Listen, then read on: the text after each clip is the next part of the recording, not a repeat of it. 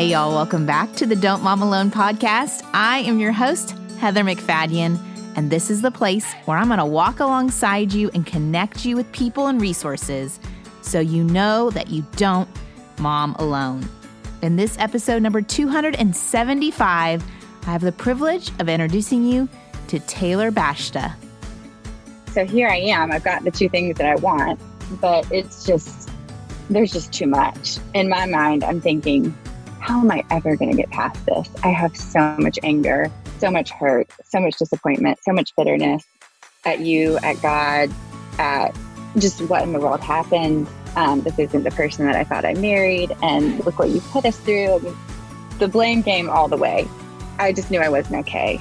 I remember calling my mom and I just said, I'm not okay.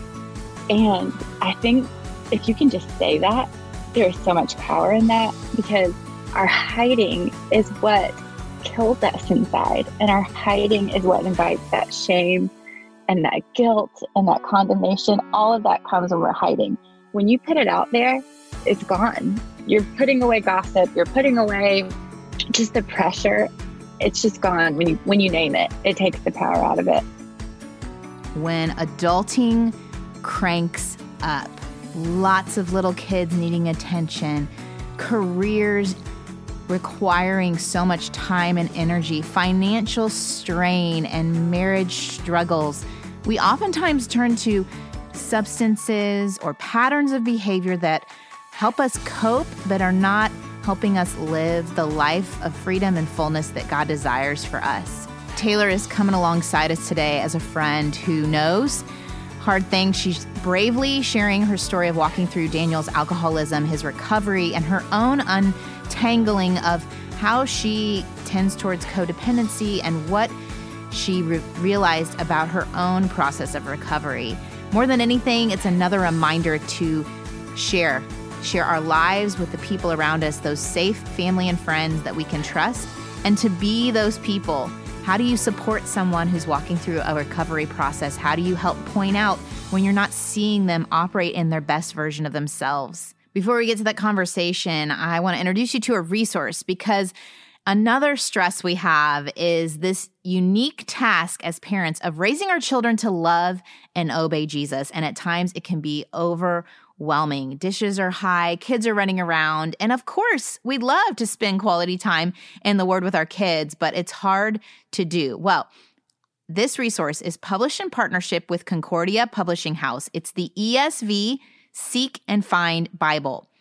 It combines the complete ESV Bible text with 130 vibrant illustrations of the Bible stories. The ESV Seek and Find Bible is the ideal first real Bible for young kids. It's a perfect on-ramp to introduce them to daily Bible reading in a way that's going to capture their imaginations and guide their hearts and foster their minds in the truth of God's Word for years to come.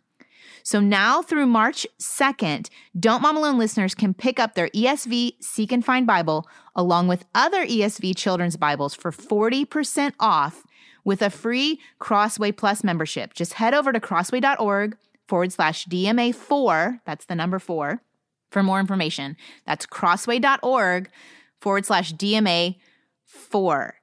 All right, let's get to my chat with Taylor. Here we go.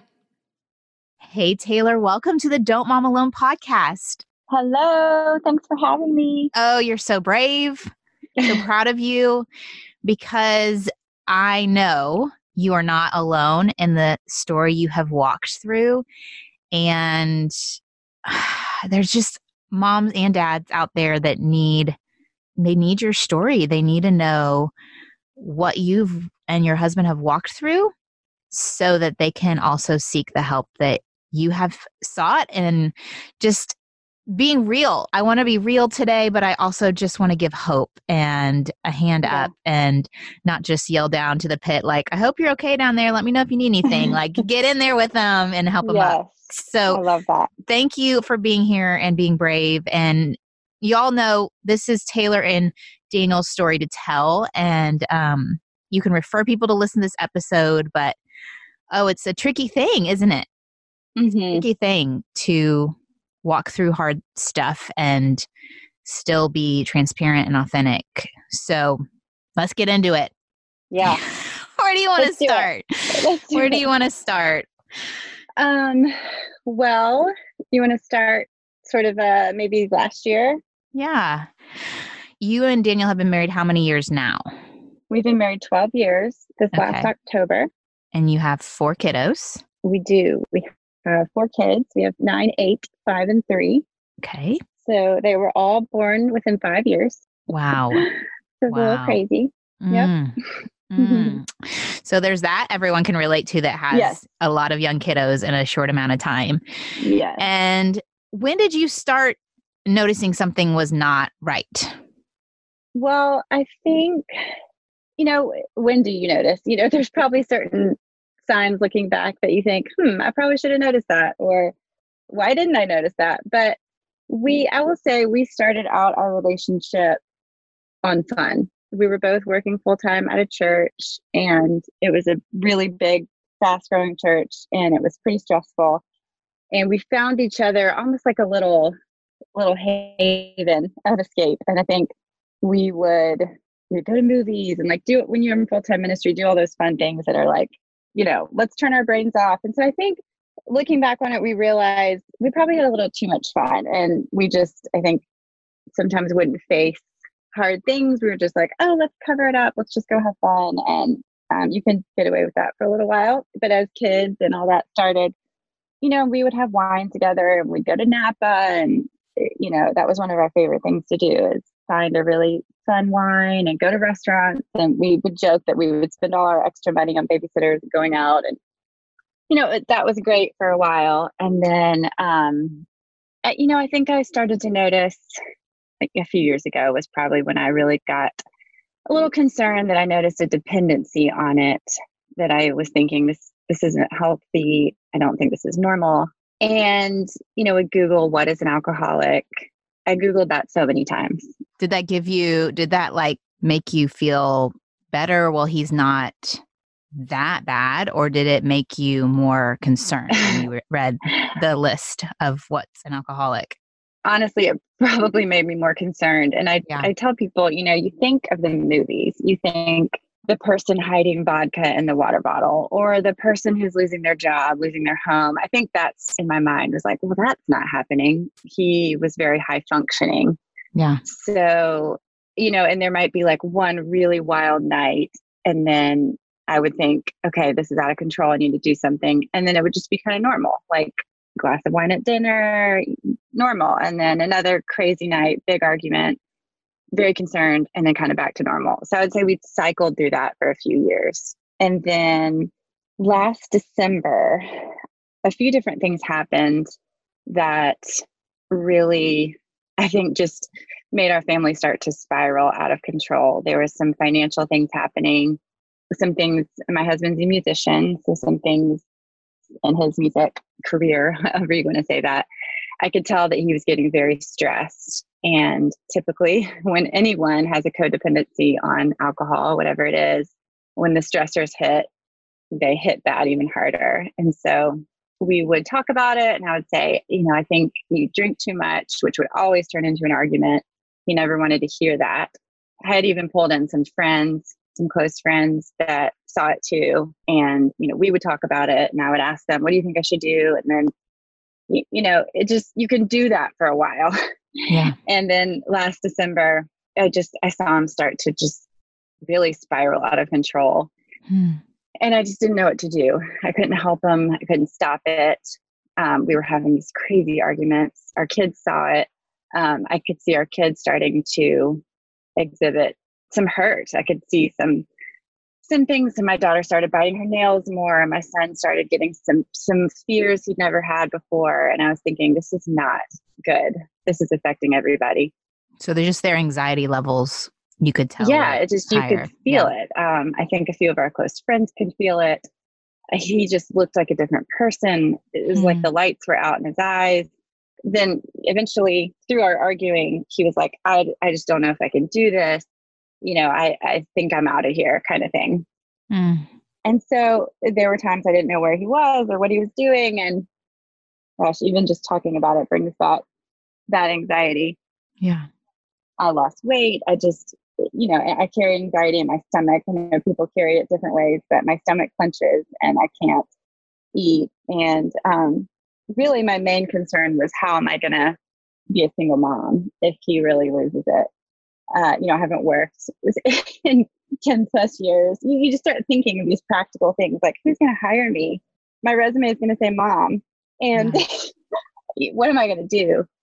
So I had heard of Onsite, which is a sort of a group therapy. Well, they offer a lot of different programs, but there's a program they offer called the Living Centered Program. It's really just for any time you feel like your life is not centered and it's a little out of control. I really did not know much about it, but I knew that he would not go to rehab. I had thrown that out before with not a great response. I knew we probably couldn't afford rehab. Rehab can be extremely expensive. So one day I just finally drew a line in the sand and I said, you have to go to Onsite. I had actually called our banker and had withdrawn the money for him to go. I didn't want any excuses. And I said, you have to go to Onsite or you have to leave our home. How did he receive that ultimatum? I think he was desperate. He could feel himself spiraling. He wasn't quite at the place to admit it, but later, looking back, he knew something has to happen. And he, I would say, begrudgingly went, as he was walking out the door, said, I may stay, I may not, and I may not come back home. So when you're at Onsite, they take your phone away just so that you can really focus without distraction. And so you don't say last names. They really want you to be able to focus on healing. So I couldn't talk to him that week.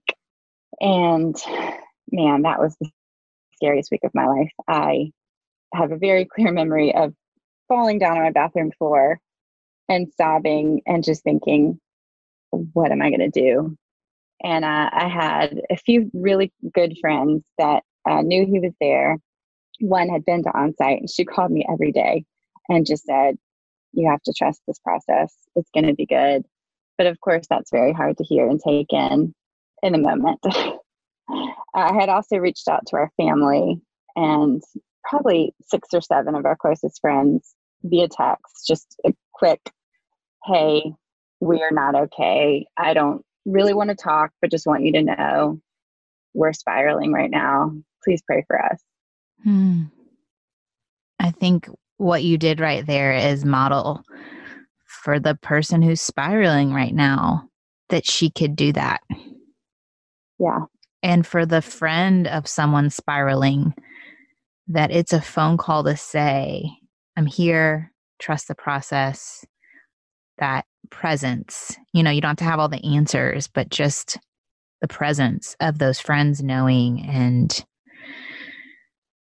is there anything else someone did in that season when you were waiting for Daniel to get back that was helpful? I mean, there was specifically that one friend who had been to Onsite. She saved me that week because literally she's like, call me whenever, call me 10 times a day, call me in the middle of the night. And I knew that I could. And I didn't really even know her that well, which was that most unbelievable thing. She really just gave me her entire week. And she didn't live in the same city as me. And I would just call her and be sobbing and say, I'm not sure I can do this. What happens if he doesn't come home? And she really just kept bringing me back to like, it's going to be okay. I promise you it's going to be better than it was. I promise you it's going to be better than it was. And my mom was very helpful. She does live in the same city. So we spent a few nights with them and just a simple text, a simple call. My friend saying, hey, I'm praying for you. I'm here for you. Yeah, that made a huge difference while I was waiting. Was there anything yeah, I mean, you're on hold. You don't know, like, right. Where is this going? Am I getting a job? Am I mothering on my own? Or is my husband coming back? And right. I'm a healthier version of my husband. Was there anything anybody did that was not helpful? I mean, you don't have to call him out, like don't name names, but if you were going to give advice on what would not be helpful, maybe it wasn't done to you, but wink, wink. Yeah, I think during that week, I wasn't, only a very few people even knew what was going on. I think after that, there were some things when I did become more open about it. I think people either brushing it off as being like not a big deal, or, I would say making it feel like, oh, I'm so glad everything's okay now, that kind of thing. Or like, Dismissive. oh, just, I'm so glad you could just forgive him. Somebody specifically said, we can get to this, but when he had come home, and I was still struggling with a lot of hurt and anger, somebody said, well, can't you just take the low road and just forgive him? Mm. And I thought, can I just slap you in the face? That is not helpful. Oh. And it's just, people are doing their best. And I had to deal with my own reaction there. But, it's like, yeah, I'm trying. If it was as easy as just snapping your fingers and forgiving someone, I would have done that. Yeah. Yep. That would have been number one on my list. Yeah. Yeah. So you're waiting. He doesn't have his phone on. Yes.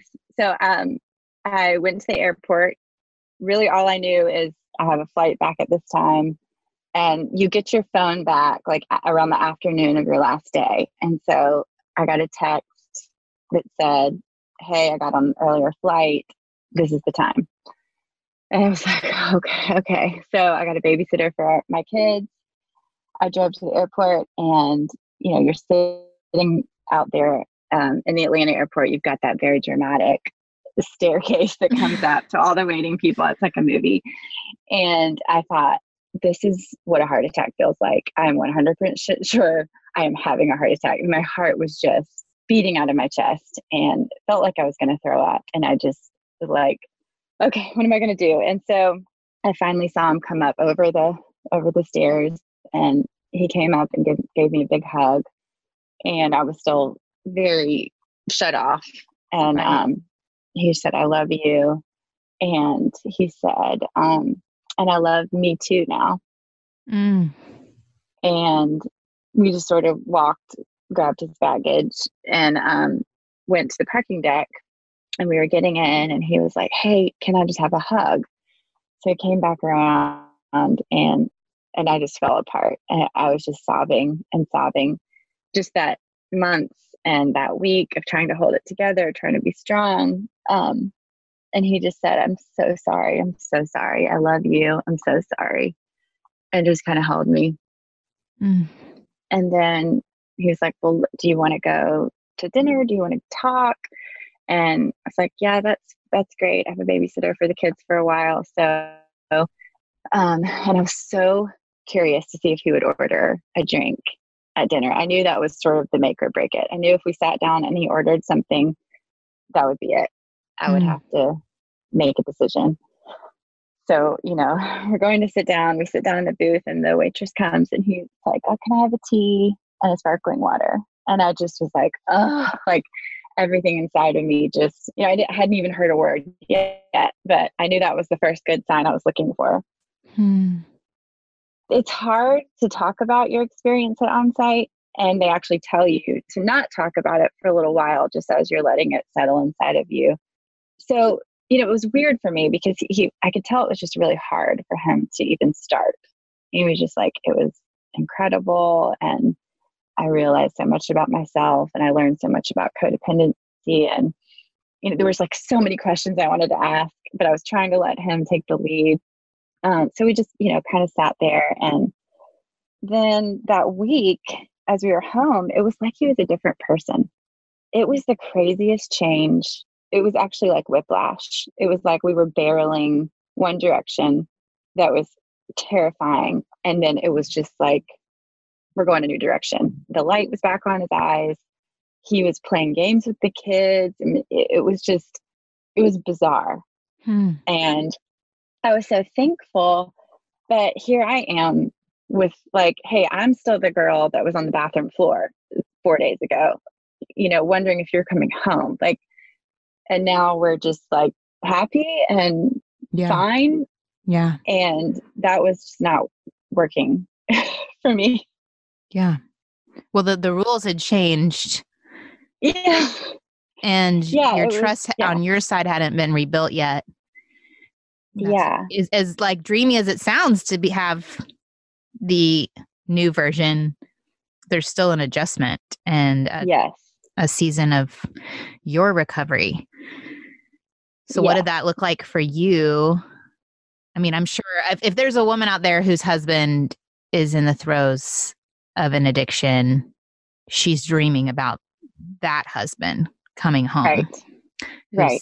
who's a healthier version. But for the one who's in the recovery process, it's not like the whole family magically just recovers in a moment. That's Right. a long, we call it recovery for life at our church, like the program. Yeah. I It's, love that. it's a lifetime of recovering. Yes. So what was that like for you? Yeah. There's so many different elements. I think I honestly hadn't even thought that far as I thought about what would happen. I just hoped he would come back. I hoped he would stop drinking. I never got past that in my mind. So here I am. I've got the two things that I want, but there's just too much. In my mind, I'm thinking, how am I ever going to get past this? I have so much anger, so much hurt, so much disappointment, so much bitterness at you, at God, at just what in the world happened. This isn't the person that I thought I married. And look what you've put us through. I mean, the blame game all the way. And I just knew I wasn't okay. Yeah. And I remember calling my mom and I just said, I'm not okay. Yeah. And I think if you can just say that, there is so much power in that, because our hiding is what kills us inside. And our hiding is what invites that shame and that guilt and that condemnation. All of that comes when we're hiding. When you put it out there, it's gone. You're putting away gossip. You're putting away just the pressure. It's just gone when you name it. It takes the power out of it. And I just said, I've got to do something. I'm not okay. And Daniel was like, why don't you go to on-site? Which was not even like in my mind. I'm thinking, why would I go? I don't have a problem. And he's like, why don't you just call them? Yeah.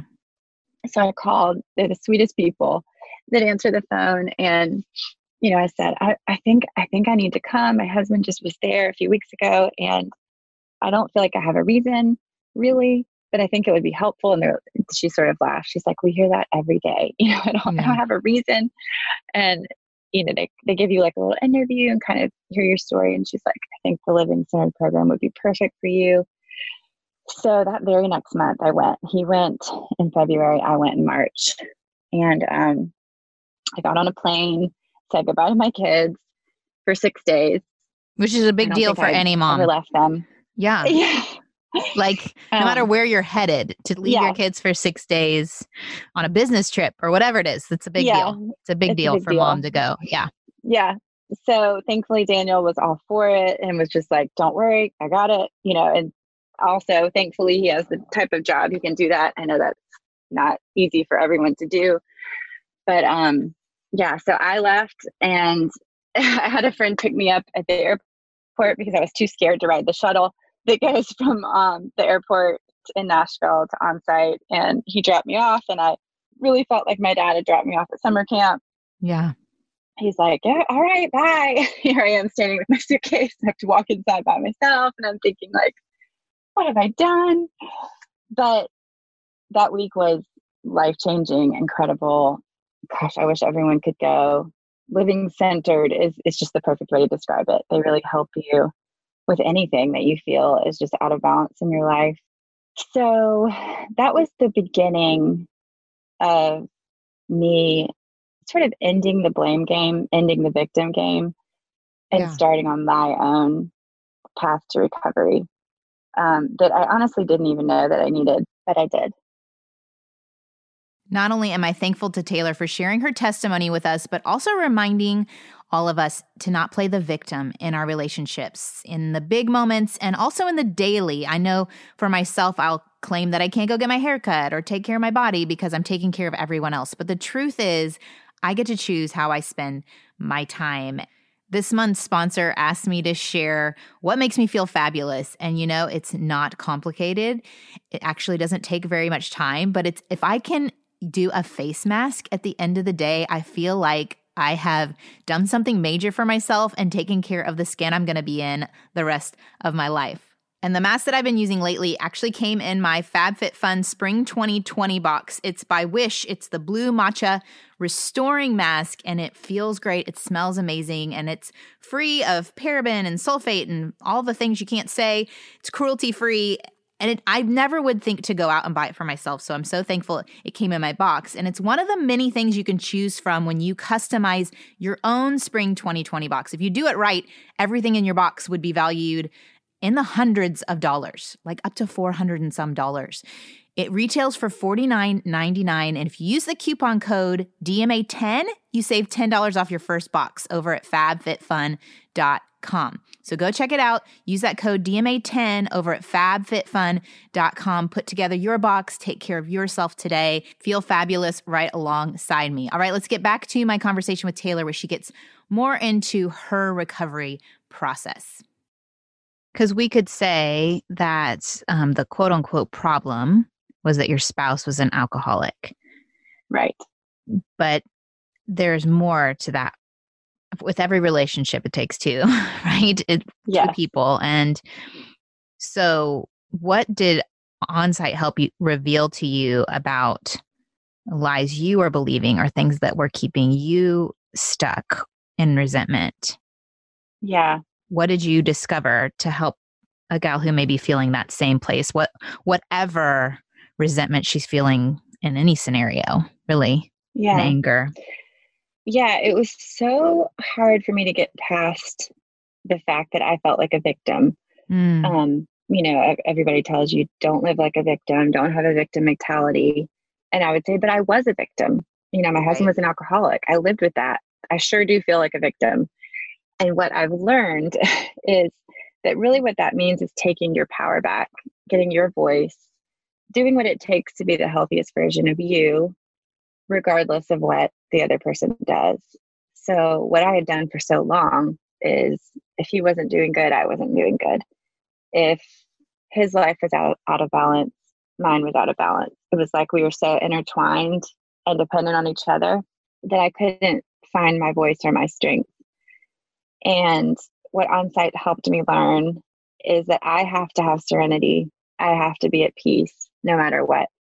If he relapses, I have to be at peace, and I have to learn how to do that. And if he has a bad day and he's cranky and snaps at me, I can't carry that for the rest of the day. So I would say I first of all started my steps of forgiveness and really just releasing some of that anger that was inside of my body, which was hurting me, not him. Yeah. It wasn't doing anything to him. Yeah. But it was killing me. Yeah. And realizing that that's not holding on to all that is not helping me at all. No, it doesn't mean that it's all okay. Did you find that the anger was secondary to something else, a different emotion that you were kind of masking with anger? I mean, I was pretty angry. Yeah. I would say that was a real strong emotion, hurt, all of the above. But I was letting it poison me. Yeah. But when you released it and you forgave, did you find like a pain emotion or a sadness surfaced, like a grief that you needed to deal with? Or was it simply anger and you dealt with that and then you were okay? Gosh, so many things. When I think back to this year of recovery, it's like an onion. Yeah, no, totally. And I'm sure, that's what I love. You guys are just in it still. Yeah. This is not a pretty tied up with a bow. Right. Your 80-year-olds, you're in it. And so there's still layers, I'm sure, that are coming. Yeah. Which I think I find refreshing when people are willing to share their story when they're not on the other side. Yes. Because usually that is when you read the book or you hear the memoir, it's like 20 years ago. And it's not, it's with you've forgotten all the harder parts. Yeah. Yeah. You read it and you're like, oh, well, of course you can write all that. You're now happy because of this, and this. So yeah, I think part of sharing the story that makes it feel a little bit more maybe relatable is like, we are still 100% in this. And I think so much of our ego has been killed off this year. And I can say, like, I'm sure we have mountains to go in our recovery and our healing, but I can share for sure what's helped me this year since onsite and just walking through that trauma recovery and just living with, in Al-Anon is the kind of the AA version of like when you're married or it's the alcoholic in your life, it's the person supporting them. So I've been to a few Al-Anon meetings and, they say your qualifier is the alcoholic in your life. And I think what was hard for me is that we still had to live together. And a lot of people that I would talk to would say like, oh, my dad was an alcoholic or my grown child's an alcoholic. But I was thinking, but I'm still living with mine. Like I have to learn how to live with this person. Yeah. Who has really hurt me. And we have to still raise our children together and walk through this healing together. And some days that was just really intense. Yeah. And a lot of days I wanted to run away, to be perfectly honest. Yeah. And he was really patient with that. One of the things we did at Onsite is write a letter to the person that we felt like had hurt us. So I wrote a long letter to him, which he did read when I got home. And then he dealt with a lot of just my getting it all out, like getting the anger out. And he would listen. And that was really helpful for me that he was willing to hear me out on just some of the pain of it all. But, we still had such different perspectives in our healing. And some days that was just really hard. It's like we could not see eye to eye. How were you guys different in how you saw the healing? I feel like we still have so many differences in just our perspectives, but well, it's two different roles. A lot of the things that happened, he doesn't remember because of the alcohol. And that was hard for me. We immediately started couples therapy when we got back, and our therapist really encouraged me to start a journal and write down some of the flashbacks and memories that would come back and to share them with Daniel, which at first I thought, that sounds crazy. I don't want to pile more guilt on him or more, make him feel bad. And he was like, Taylor, stop. You are not in charge of Daniel's emotions. That is not your job. And if you have something that you need to share with him, he is a man and he can take it. And then it's on him. So you stop protecting him. But I'm sure there's a fear that you will send him back to the state. And so there's that was a huge fear. Yeah. Yes. But I really just had to let that go. Yeah. I mean, it's true. He is the only person in charge of his recovery, and I'm the only person in charge of mine. Wow. And we cannot let each other affect that. If I have a bad day and all this anger comes up, which sometimes it does, he'll do one little thing and it'll bring up 25 other things. Yeah. And, he's got to be okay with me getting that out and then be like, okay, that I guess some stuff needs to come out, but that can't ruin his day and vice versa for me, which that's been like a huge for us to realize. I did it the other day, actually. So he just hit his 1 year of sobriety. Congratulations. 2 days ago. I know. Big I'm deal. so proud of him. Yeah. And so I'm going to throw him a dinner party with a lot of the people that have helped us walk through this last year. And so I was telling our therapist, I just really want to make this feel special. And, kind of stressing, like, I want to make sure he feels honored. And he was like, stop. You're doing it again. Like, the way he feels about this 1 year is on him. It is not on you. Yeah. I was like, oh, we take on each other's stuff too much in our relationship. Or sometimes we give it too much. Like, I put on him sometimes, it's your job to make me happy. It's your job to make me feel loved. It's your job to make me feel comforted. It's your job to make it right. Yeah. Yeah. Although that is a part of marriage, that can't be my whole world. Yeah. And I still live with the thought of like, what if he relapses? I think that's one of the scariest parts of recovery, but I can't focus on that. And AA has their big slogan is 1 day at a time. Yeah. And so we're taking it 1 day at a time. And, people ask us all the time, do you think he'll drink again? And we don't even think about that. Just 1 day at a time. Yeah. Oh man. Okay. So many things I heard that have helped you.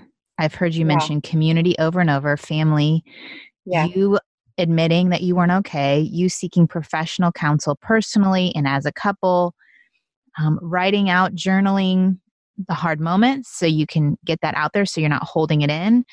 So everyone's Yeah. on the same page, not taking ownership for other people's emotional state or Yep. recovery. Man, okay, how have you seen, like, have you relied on your faith in a unique way through this that up until this trial you just hadn't experienced? Yeah. It's interesting. I think I was raised sort of in the charismatic world. And I think so much of, I want to be careful how I say this because I want to be honoring to the church. And I think the church does their best. I think sometimes there can be a little bit of like it's okay. Just forgive, let it go. It's all going to be Yeah. okay. And Yeah. sometimes that's not enough. A lot of times that's not enough. So what I was reaching for was like, okay, God, I know that you love me. I know that you're in charge. I know all that. But right now I am falling apart and I need something to hold on to. And I think that's where therapy really saved me. Our therapist was a Christian, and so he would give some great advice, but he would also give some really practical advice. So along with prayer, I think meditation can really help. Just being still, deep breathing really helped me. Journaling, asking for prayer, telling friends that you trust, and then just realizing that your trauma is your trauma and that's okay. Because I think a lot of people will also say, like, it could be worse. Right. Or The they love comparing to it. tell you Yeah. a story of like, well, my uncle, blah, blah, blah. And not letting yourself feel guilt for how you took in that trauma. And, I think I was really mad at God too. I mean, I'll be totally honest. I just Yeah. thought this is not what I signed up for. Yeah. Here I have given you my entire life and what in the world? Yeah. And that took a while to get over. I mean, there were a good few months that I was like not talking to God a whole lot because I was angry. But, he doesn't care. He can handle it. And Isn't it amazing? it's a lot. He can handle And it. I was thinking today, I had a therapist recommend that I start doing yoga. And so I've started doing yoga, which goes against my personality completely, the slowness of it, but it's been really good for me. And I was just thinking of like the phrase, I am. And I was just thinking, wow, everything that I've gone through, every tool that I've used to recover through this is all part of like who he is. Hmm. I am in therapy. I am in journaling. I am in deep breathing. Like all of that is part of God and part of like what he's given us. So yeah, I would say yes to that question about my faith, but I think I also really had to grab on to some like write down 4 things that are going to help me get through this. Don't just tell me God's going to take care of me. Yeah. That's not going to work for me. Yeah. And I think that a lot of Christians feel guilty about that, thinking like, why isn't that enough? Why can't I just, If my faith was just stronger. Yeah. Or just, why can't I just lean on God? And to me, I just needed some real things to grab onto, but that's God too. Well, and I think there's a difference when you've been raised in the church. Yeah. I don't know if that's true for you, but I think sometimes things that we take so for granted that are revolutionary to someone who's never heard them. I think in moments of crisis, it's like we need to be reminded about them in a new, unique way.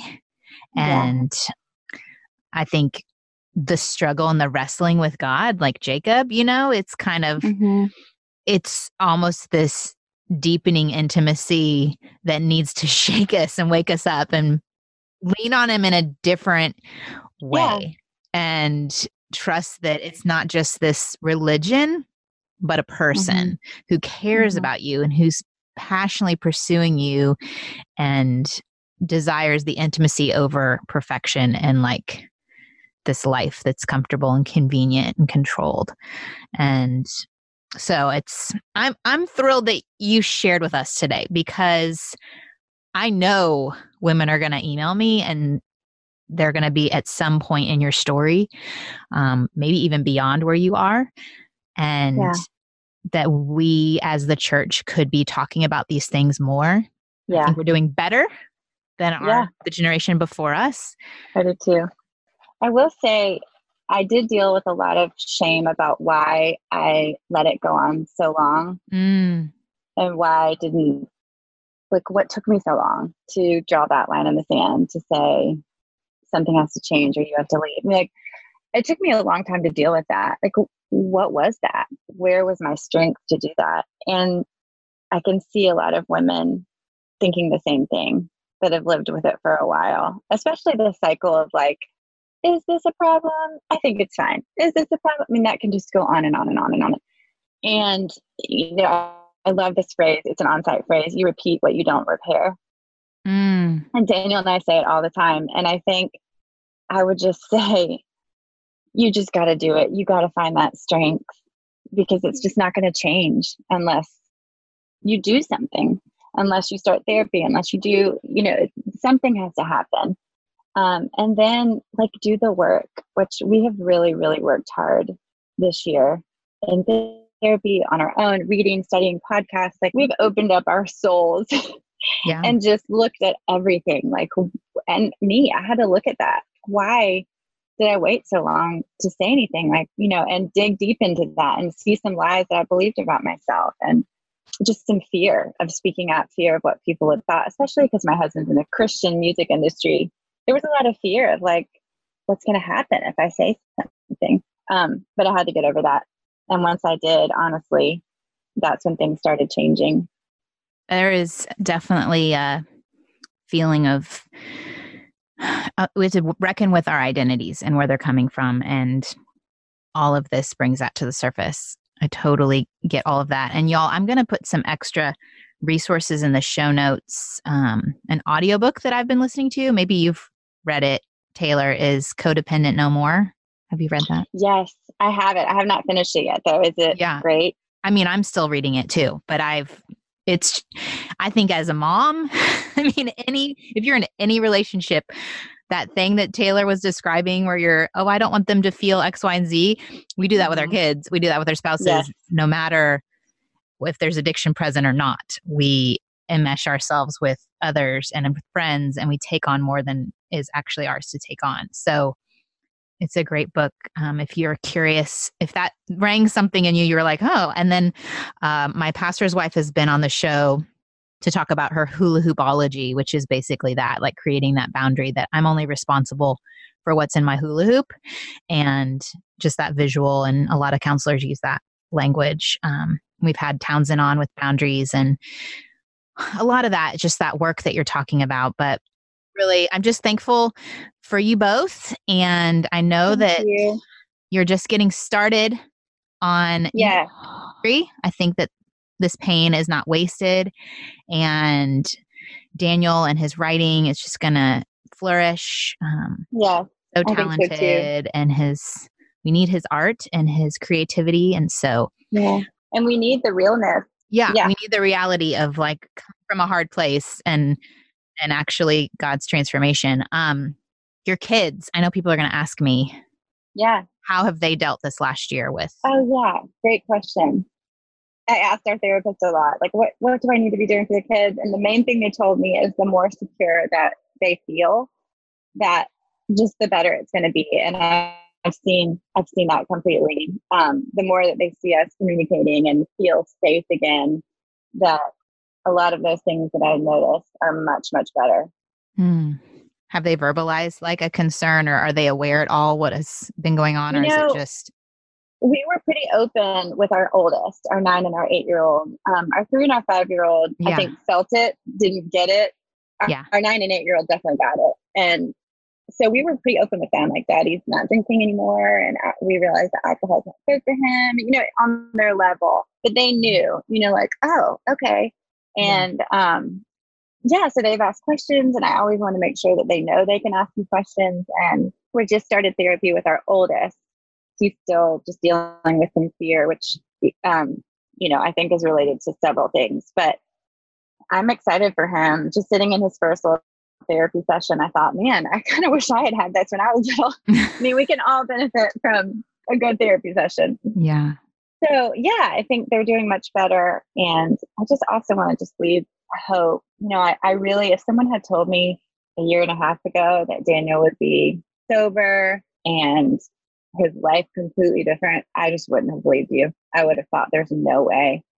So I do want to leave that hope. Just if you think your situation could never change, it can. And if I could pass anything along, I would pass just a little ounce of strength to do what you have to do to draw those boundaries, whether that's leave, stay with different boundaries, speak up, tell someone, whatever it is, to really make that change. Because we can let a whole lot go on and on and on for years. So I would like to leave that little challenge that there's something that you think you need to do it. And I also just want to say how proud I am of my husband. He's we are so proud of him. We are so proud of him. And me too. I mean, we've done some work and we're still working and we're going to keep working because it's worth it, Yeah. I'd much rather have gone through what we went through, which I never thought I would say that, to realize some of the unhealthy habits we had started probably from day one, 12 years in. Those are pretty deep habits. I think I would do it again to flush out some of that. And we're still flushing it out. So I think as we get healthier, we're going to have even a better marriage than we ever thought we could. But we're still working. It's good. We're still working. Oh, we're thrilled for you and thankful and just praying for more. Yes, Lord, more, please. Yes. That's right. Have a fantastic day, Taylor, and enjoy that celebration. Thank you. In this episode, Taylor said that you repeat what you don't repair. And if it's brought up something for you, recognizing, wow, we have been in this negative cycle as a couple, or I'm noticing something in my spouse or in myself, I want you to know that we have some resources in the show notes. I know not everyone can go to onsite, but there are lots of other options. We have a Recovery for Life program at our church. I know there are other Celebrate Recoveries around the world. Of course, seeing a counselor. Just get started. Tell someone. I'm going to pray for us right now for whatever God has for you next to do. Also in the show notes, we put a link to Daniel's music, and you may recognize one of the songs he wrote. It's called God's Not Dead, and that is so true. He is alive. He is working. He is moving. You are not too far gone. And so I'm going to pray over us right now. Lord, oh man, we want to be wholly in love with you, but so often the brokenness from our past, wounds from others, whatever it is, whatever lies we're believing, get in the way of believing that we are fully loved. And so we choose other things. We choose other things and we forget. And I pray, Lord, that you would direct whoever is listening to get the help that they need, to tell one person if they haven't yet, to say, I don't feel like I'm doing this well. And what help can you direct me to? I pray, Lord, for anyone who's walking through a similar situation to Taylor's, that they would find the community they need, the support that they need, that they would hear that they're not the only ones that are walking through addiction and dependency, that there is no shame in that. I pray that we can be the people who love others well, who come alongside, who are not shocked by any situation, but can honestly point them back to God's love, his overwhelming love, no matter what is going on in our lives, that we are never too far gone, never too messy, that he is always ready and willing to embrace us and point us to further healing. In Jesus' name, amen. Thanks, y'all, for listening. Thanks for leaving reviews on iTunes and subscribing. I hope you heard that bonus episode with Dr. Taransky that we released last Friday. And thanks for sticking around. Thanks for sharing with friends. Y'all are the best. Adios. I hope you enjoyed this episode of the Don't Mom Alone podcast. If you're wanting to connect with more people and more resources to help remind you that you're not alone, head over to don'tmomalone.com. That's where you'll also find show notes with any links mentioned by our guests. Most importantly, I want you to know the good news, the great news that you're not alone because God has promised to always be with you. With faith in Jesus Christ, the one who died for you and rose again, Jesus said when he left, he was going to leave a helper, a comforter, to be with us. God in us. Moms, that's superpower. So while you're washing dishes at your kitchen sink, while you're driving to and from work, while you're feeding that baby late into the night, while you're cleaning sticky floors, God promises to be just as present with you as when you're worshiping in a church pew. As it says in Zephaniah 3:17, the Lord your God is with you. He is mighty to save. He takes great delight in you. He will quiet you with his love, and he will rejoice over you with singing. Now that's good news. Have a great day.